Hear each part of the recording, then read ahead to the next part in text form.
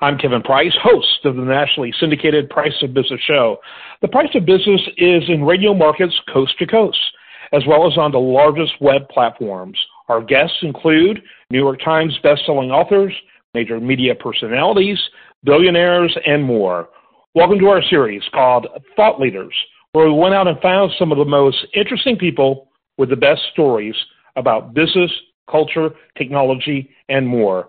Here's another in that ongoing series. Hey, I am Nashaya Richardson, financial coach, and can be found on my website at she'sthebudgetguru.com or social media platforms by my first and last name, which is Nashaya Richardson, or by my business name, She's the Budget Guru.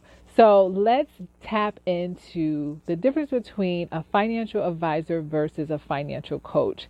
And many people have not heard of financial coaches unless they actually needed one.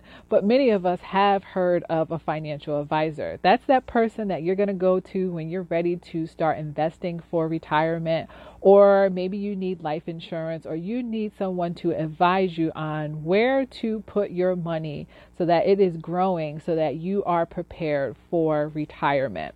And we all know that, and if you don't know, we need our money to be working for us and growing so that when we reach those golden years, whether it's 55, 65, 75, whenever you plan to retire, you are financially prepared.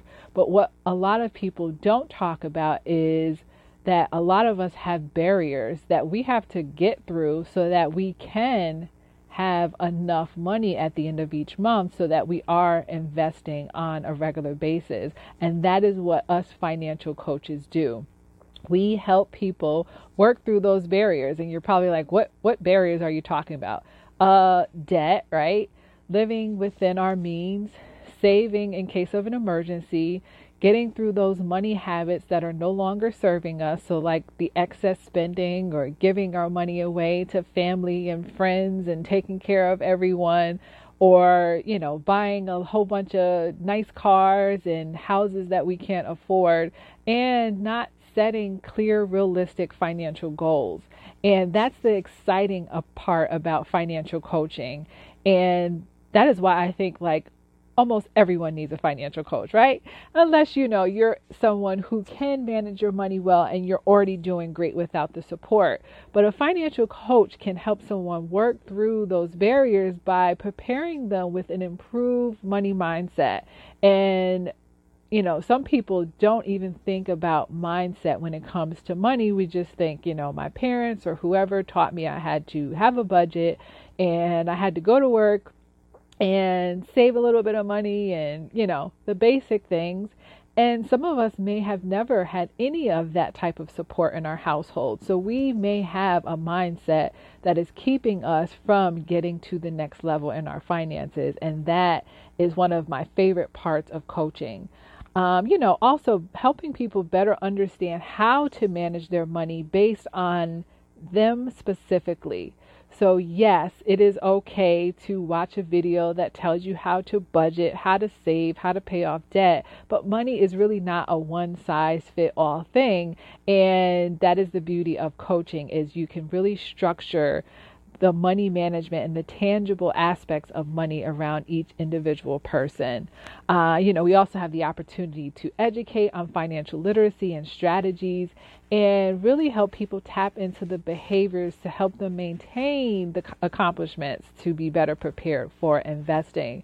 So, really, if you have a financial advisor helping you with investing your money and advising you on which mutual fund to put your money, or how long you need to invest, or which index fund or which stock, right? If you have that person that you can connect with on that level, it's 10 times more powerful to have a coach to help you with all the other money stuff that your advisor doesn't necessarily have the time for, the patience, or maybe even the skills to deal with that with you.